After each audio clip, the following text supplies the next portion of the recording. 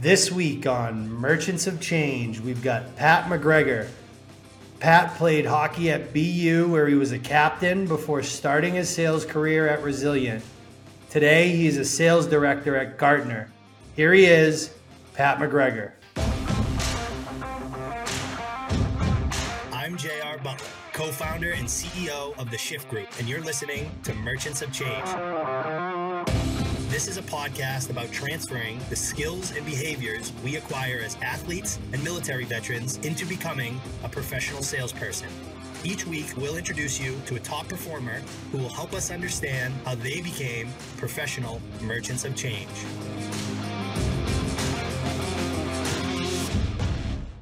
What's up, kid? Today on the show, we've got Pat MacGregor. Pat, thanks for being on the show. Thanks, JR. Appreciate it. Happy to be here. Of course. As we were just talking about, man, this show, Merchants of Change, is we built it for new salespeople and really more for people who are even considering or curious about a career shift into sales. And our mission at Shift Group, obviously, is we help elite athletes and military veterans become elite sales professionals. So we try to target our guests that are, former athletes or veterans who've found success in sales. And from an episode structure perspective, we go sports, then transition, and then we get into some lessons that you've learned along the way in sales and business. Good plan? Let's get her going. Appreciate it. I love it. So first question, very broad for a reason. I'm going to say, recall some of your favorite memories of playing hockey. Where does your mind drift off to? Definitely a loaded question. I have about a million memories from my playing days, but as I think about that, I immediately drift to the locker room, right? That's one of the biggest things. Yeah, I talk to a lot of former athletes. That's one of the areas that a lot of people don't understand was so important to us, at a young age and even playing in college and pro. But just being around the boys, being around the guys, being around fun coaches, having those one-off conversations with your stallmate.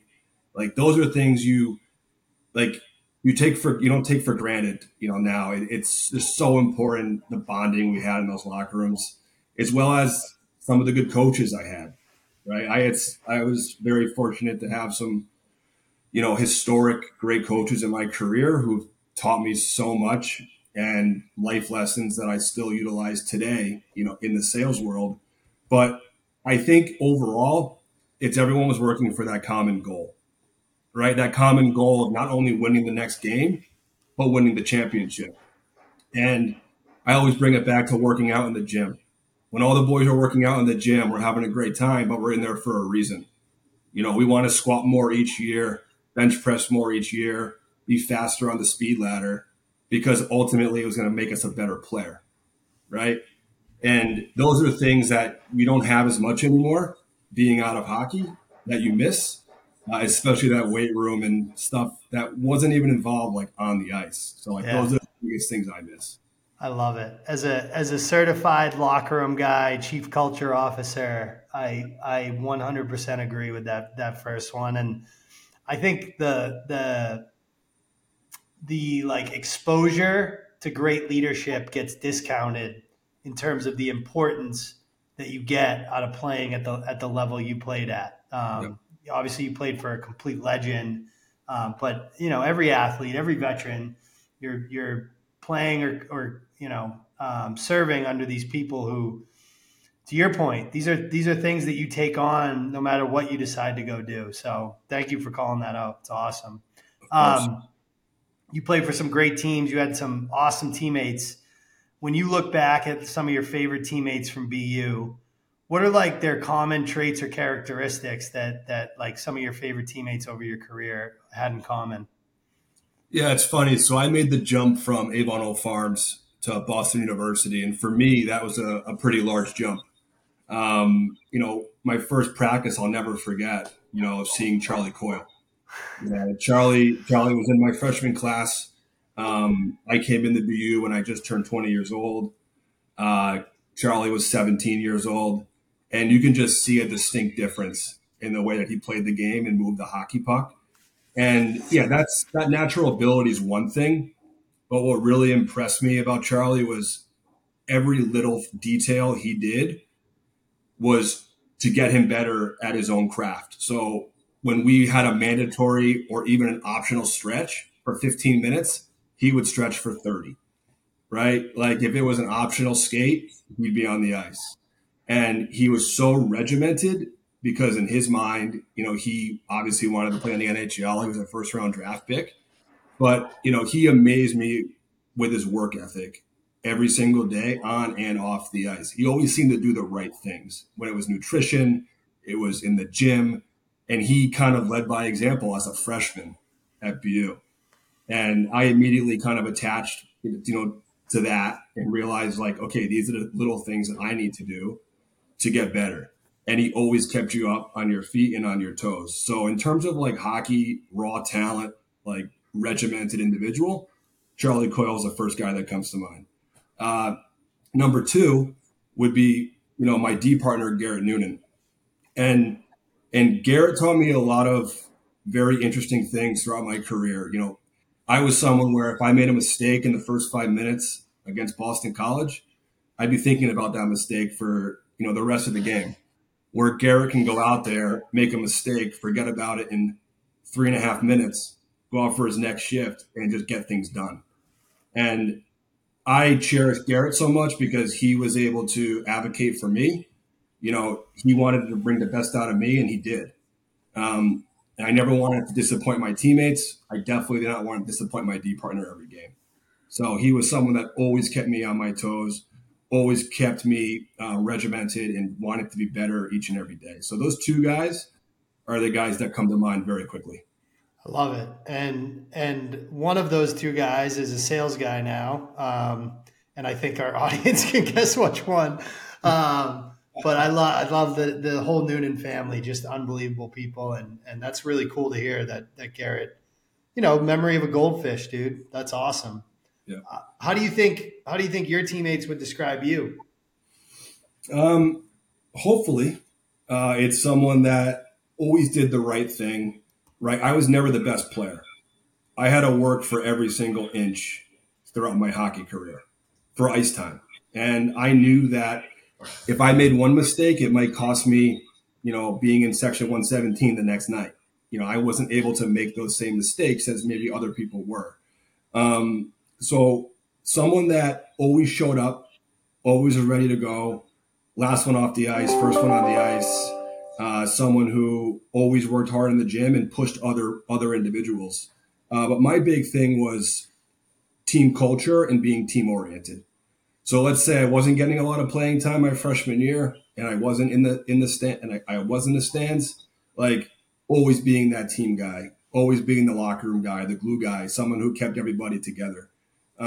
That was kind of my mission, and hopefully it resonated with my team throughout the 4 years I was there. Dude, here's a glue guy stat for you: 61 blocks, shots. Are you kidding me? I don't think I've ever seen that before. That's unbelievable. That's only because they couldn't put my goals because I didn't have any. So they had to come up with some type of positive structure for my bio for everyone to see. That's a really good chance that's in there for that reason. But no, I was a shutdown defenseman, man. I played on penalty kill. I was out there in defensive situations. I was physical. I played the body. I had 3 jobs. Don't lose a puck battle, play hard, and get the puck to, the forwards and move up ice. And it was, I just fell in that role throughout my college career because in high school, that wasn't really what I was doing. In high school, I was more offensive. Yeah. So I adapt and overcome. And my first meeting with Jack Parker, he's like, "You're not going to play it the same way you do at Avon. You know that, right?" And I'm like, "Yeah, I do now." Yeah. I mean, it's a different game. You're on Comm Ave versus, playing in the knapsack against, like Bridgeton Academy putting up, 12-2 games. So I can relate to that coming from Cushing to Holy Cross. I can relate to a lot of what you just said. I'm also a defenseman and did not have a ton of offensive touch going into college. So now you're playing for one of the, in my opinion, one of the most storied programs in the country from a college hockey perspective. on Com Ave, Toast of the Town 2014, and I bet you just can't wait to put on a headset and start updating Salesforce, right? So, Correct. so let's talk a little bit about it. Like your transition, how did you end up in sales? Were you like looking at or thinking about other career paths at the time? Yeah, it's a great question, and I talk about this often with new graduates, and you're confused. When you're in a college like BU, where the common goal is to play in the NHL by 95% of the athletes, you kind of gravitate towards that goal, and you want that to be the case. For me, I never really had full optimism that I was going to play in the NHL. Right, it just wasn't the career path that I didn't think my game had that ability. So I had to start thinking about that during college. I did end up playing 1 year in the East Coast League. And the reason for that for me was to have the extra time to figure out what I wanted to do while also playing pro hockey and getting paid to play. The $500 a week or whatever they gave me. It paid for my groceries once a week, and that was about it. But I utilized that time in a little bit of a different way than a lot of my teammates did in the East Coast League, right? I probably had 60 phone calls throughout that season with so many different types of hockey alumni. And obviously in the hockey world, everything's so small, but I didn't really start thinking outside the box, outside of hockey until like my senior year of BU. And most kids have internships. Most kids do internships in the summer. I didn't have that ability. We had to be at the rink. We had to be in class in the summer. We had to work out. So that extra year of pro hockey gave me the ability to sit back, have those cups of coffee, have those conversations with as many people as I possibly could in different industries to figure out what the hell I wanted to do with my life. Right. So like that's how I started to kind of figure thing out, was just through calls, through cups of coffee, and talking to different people in different industries. Is there a conversation or like an epiphany moment that you can recall where you're like, I think I want to go into sales. I want to sell, technology. Or was it like an amalgamation of all those conversations? There is, and I'm actually going to shout out a second Noonan in this podcast, and it's Coleman Noonan, Yep. Garrett's brother, and he was in sales. And I had a conversation with Coleman, and he was in sales, and he asked me the simple question, what motivates you? And it was simply like, man, I want competition. I want to make as much money as I possibly can fast. I'm not going to go be a doctor. I'm not going to be a lawyer. Like, what is it that I'm going to be able to do that my assets and my lifelong lessons have taught me? Like, where can I thrive? He's like, you gotta get into sales. Like, it will bring you back to that locker room. It'll bring you back to the stuff that motivated you when you played hockey. The work you put in, you're going to have a result from that work. You're going to get that commission, right? So you're in control of your own destiny. And right there, I was like, all right, that's where I'm going to go. Because I was talking to people in commercial real estate, medical device sales. Again, that's a sales career, but it kind of steered me towards tech sales and in the cybersecurity world. And that's where I kind of just started researching and figuring stuff out. And he was able to connect me with the right people and with his connections. And after a few conversations, I'm like, okay, now I got to pick a company and apply and go from there, because it seemed like the right place for me to be. That's awesome. That's awesome. And that's candidly, you're lucky that happened. And that's why I started Shift Group, is because I don't think people should be lucky to have that conversation. That's the conversation we have with 450 athletes and veterans every single month, is what you just described. So that's really cool to hear. So your first gig, you're a BDR at Resilient. What do you remember about that first gig? What was hard and what came easy? Everything was hard, right? Like, I remember, I'll never forget that T ride from Southie to Cambridge for my first day as a BDR. It was such a different environment for me to be in. I didn't know if I was going to be good at it. I didn't know who I was going to meet that day. I didn't know much about the VP of sales. And I was showing up on my first day, and hopefully it was going to go well, and I figured it out from there. But even at that moment, I was still unsure if this was going to be the right decision for me. So that question of was it hard? Absolutely. But what I had to do was I had to ask for a ton of help. Yes. And that's a humbling experience. So my first day when I joined this company was very humbling for me. I wasn't stepping on the ice anymore in the summer on a college pro skate, and I felt like I fit in and everyone was at my caliber.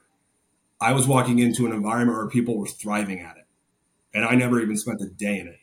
So being a BDR for me, it took a little bit of time for me to grasp.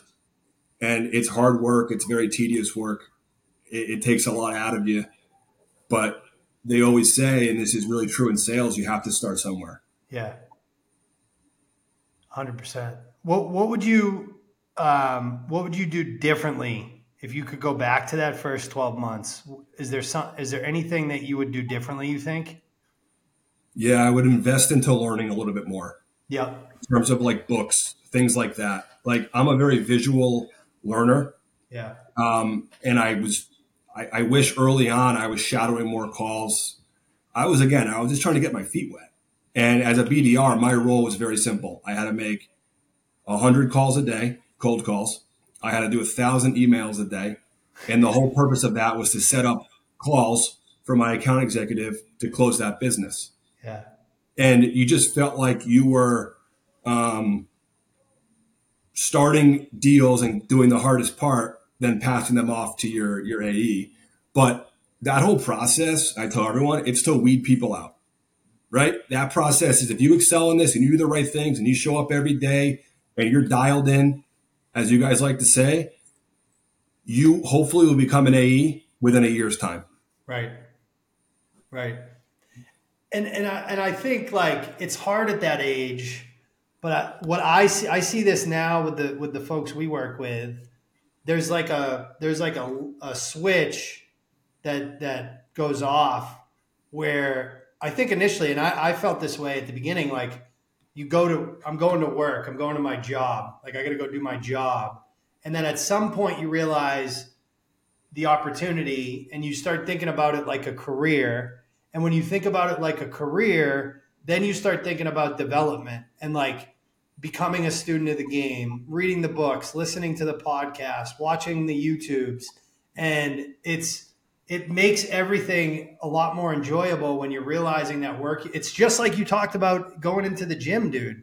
Like when you realize that work you're putting in isn't about the bench press, it's about the fact that you're going to be a better hockey player. You're going to be a better sales rep, which means you're going to make more money. You're going to have a better career. That's, I think, the switch. If we can figure out how to make that switch go off sooner for people, companies are going to have a lot more success with early career sellers. 100%. I'm a very goal-oriented person. I always look at my life in 5-year increments. When you're a BDR, that's what you got to do. You have to think about your life in 5 years. Now, you don't even know where you're going to be in 5 years, sometimes in the sales world. And things tend to work out for the people that put the effort in and people who are lifelong learners. I run a team of 5 individuals, and my biggest thing is I want people who are lifelong learners, people who are hungry, because I'll go to bat for any of those people, right? Day in and day out. And you're right, like reading those books when you're home at night and not throwing on Netflix and, researching different tactics. And it's one of those things where you start to think about 24/7. And that's how you're building your craft like every single day, right? Like, that's most important. So good. Now I was talking to Sully before and he said, it feels like you're really in a good place right now in your current role at Gardner. What is it like? Talk a little bit about finding that right role that feels good for you. How do you know when you found the right spot? And listen, I always tell people like, this isn't 1990. You're not going to be at the same company for 25 years. So don't plan on that. But sometimes you find that Goldilocks. What does that look like for you? Yeah, I'll preface this by saying everybody's different. Totally. Everybody's looking for different things, right? I have friends who wouldn't want my job. I have friends who would love my job. Like it really depends on what motivates you and what you want. Yeah. So for Gartner, what I quickly learned is how strong the culture was. again, I prefaced it earlier, like I'm big on culture. Like when you played for a great hockey team, what was the common denominator? Great culture, right? That was number one. I also felt like the company cared, right? From the vice president level, even the C-level executives, everyone cared about you, and you weren't necessarily just a serial number on the wall, right? I worked for a startup like Resilient. IBM bought Resilient. So I worked for a 100-person company and a 500,000-person company back to back. What I quickly realized was the large organizations weren't necessarily for me. It's not what Yeah. I wanted with my life. I also had a lot of individuals that I worked with who jumped back to a startup right away. That's what they want. That's what motivates them. That's fine. I wanted somewhere where I can see growth, where I can Yeah. see more of a career, right? Yeah. Where I felt like the company was advocating for my growth based off my potential and based off the work that I was putting in. And I also love what I sell. And I say it all the time, when you're passionate about the thing that you sell, it's going to come across that way on calls. And that's how I feel at Gartner. So I can obviously see myself here for as long as they would like me to be here, for those very reasons, because I kind of created that, they created that loyalty with me, and they were able to kind of guide me to where I wanted to be in a very quick time frame of 5 years being in Yeah. leadership. Yeah. That's amazing. And you're right. Gartner has an amazing product suite. I've been a customer of Gartner in every role I've had. Um, I'm curious, like you talked about the question that Coleman asked you. Do you ask? I'm sure you get calls from BU guys and hockey guys all the time. Other than sending them to shift group, um, what kind of guidance do you give a hockey player that's curious about sales? And are there other questions you ask to make sure it's a good fit? Yeah, of course. Like Coleman asked me, right? Like, what motivates you? Kind of getting into the nitty gritty, like just for someone who isn't actually in a role yet or hasn't been in a sales role yet, we kind of get into like the levers of what motivates you. Yeah, I want to make sure that, because again, sales is not an easy job. If it was an easy job, everybody would do it, right? You're going to have peaks and valleys. That's what athletics teaches you, right? And that's what being in the Marine Corps teaches you, or any type of veteran. It's you have to know how to deal with peaks and valleys and stay neutral.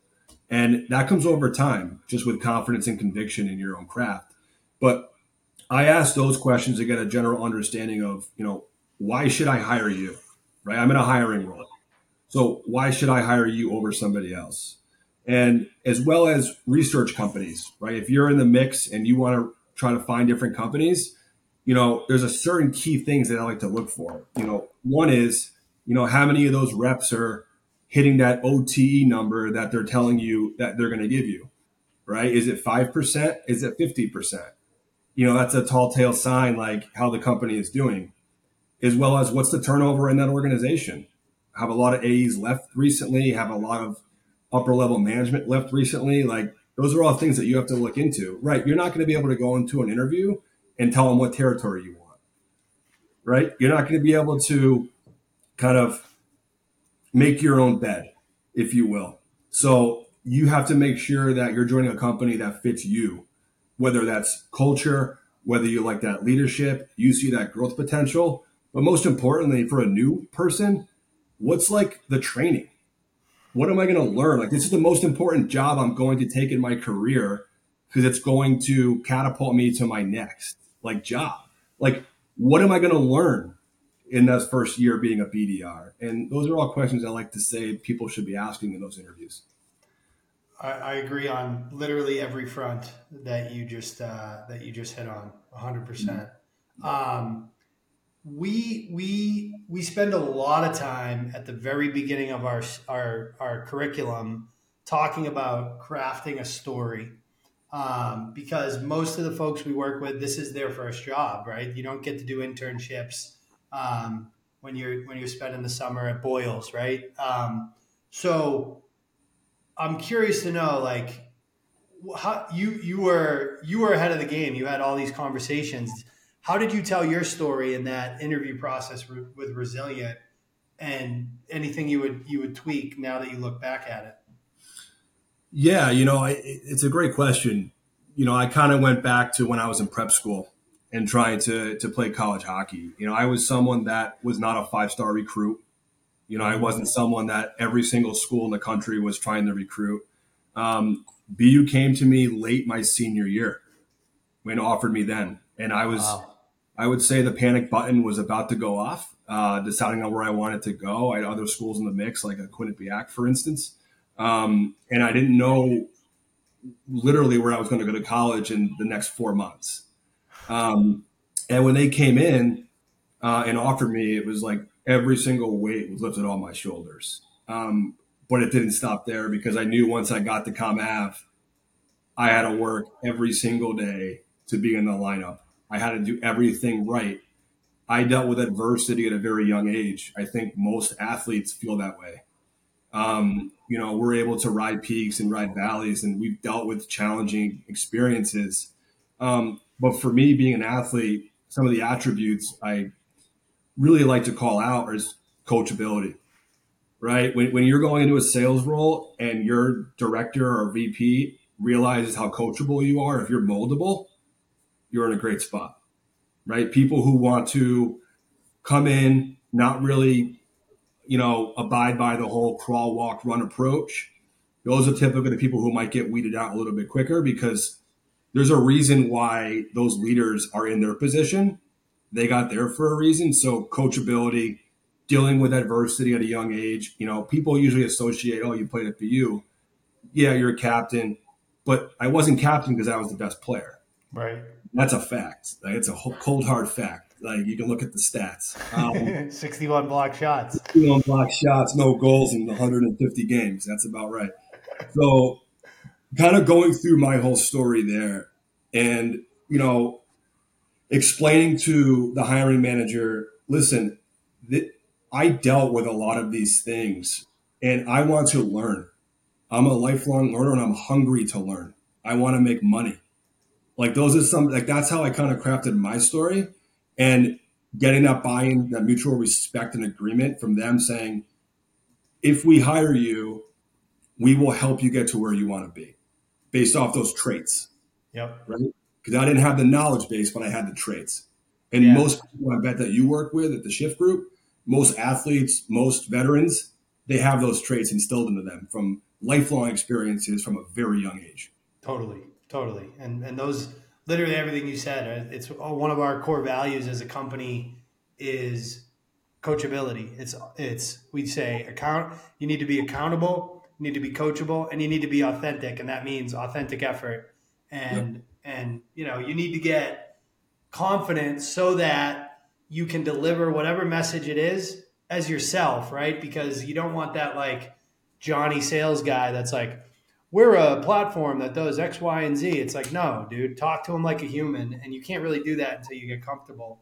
Correct. And speaking of that skills and that knowledge gap, like, it's a new world, man. Even from when you started, it's only been, 8 or 9 years, but the world has changed. It's changed significantly since I entered the job market in the early 2000s.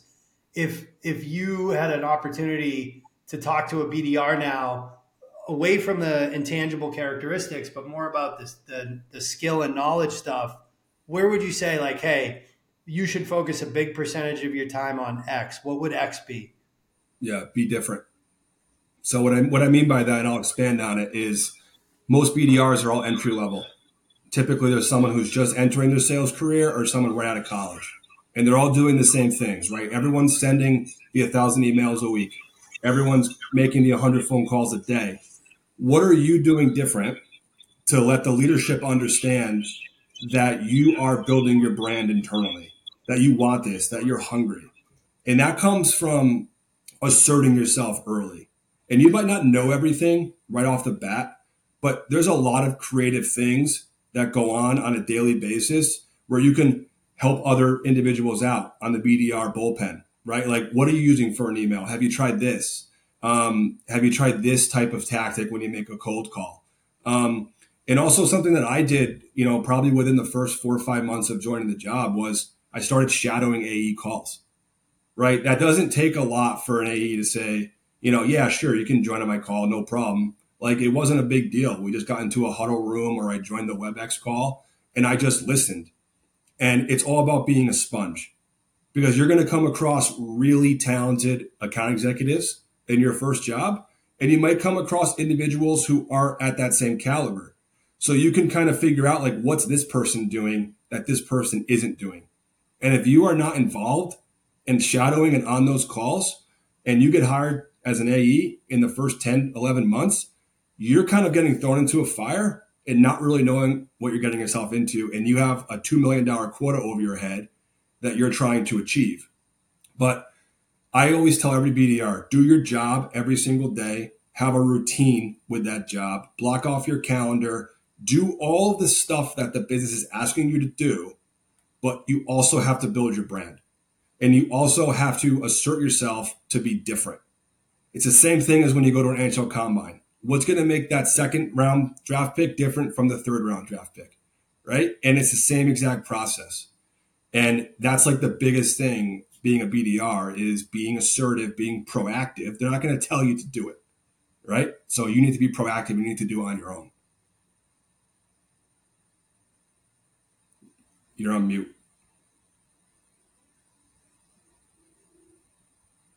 Good advice. That's a clip right there, 100%. You talked about you moved into leadership now at Gartner. Another big transition.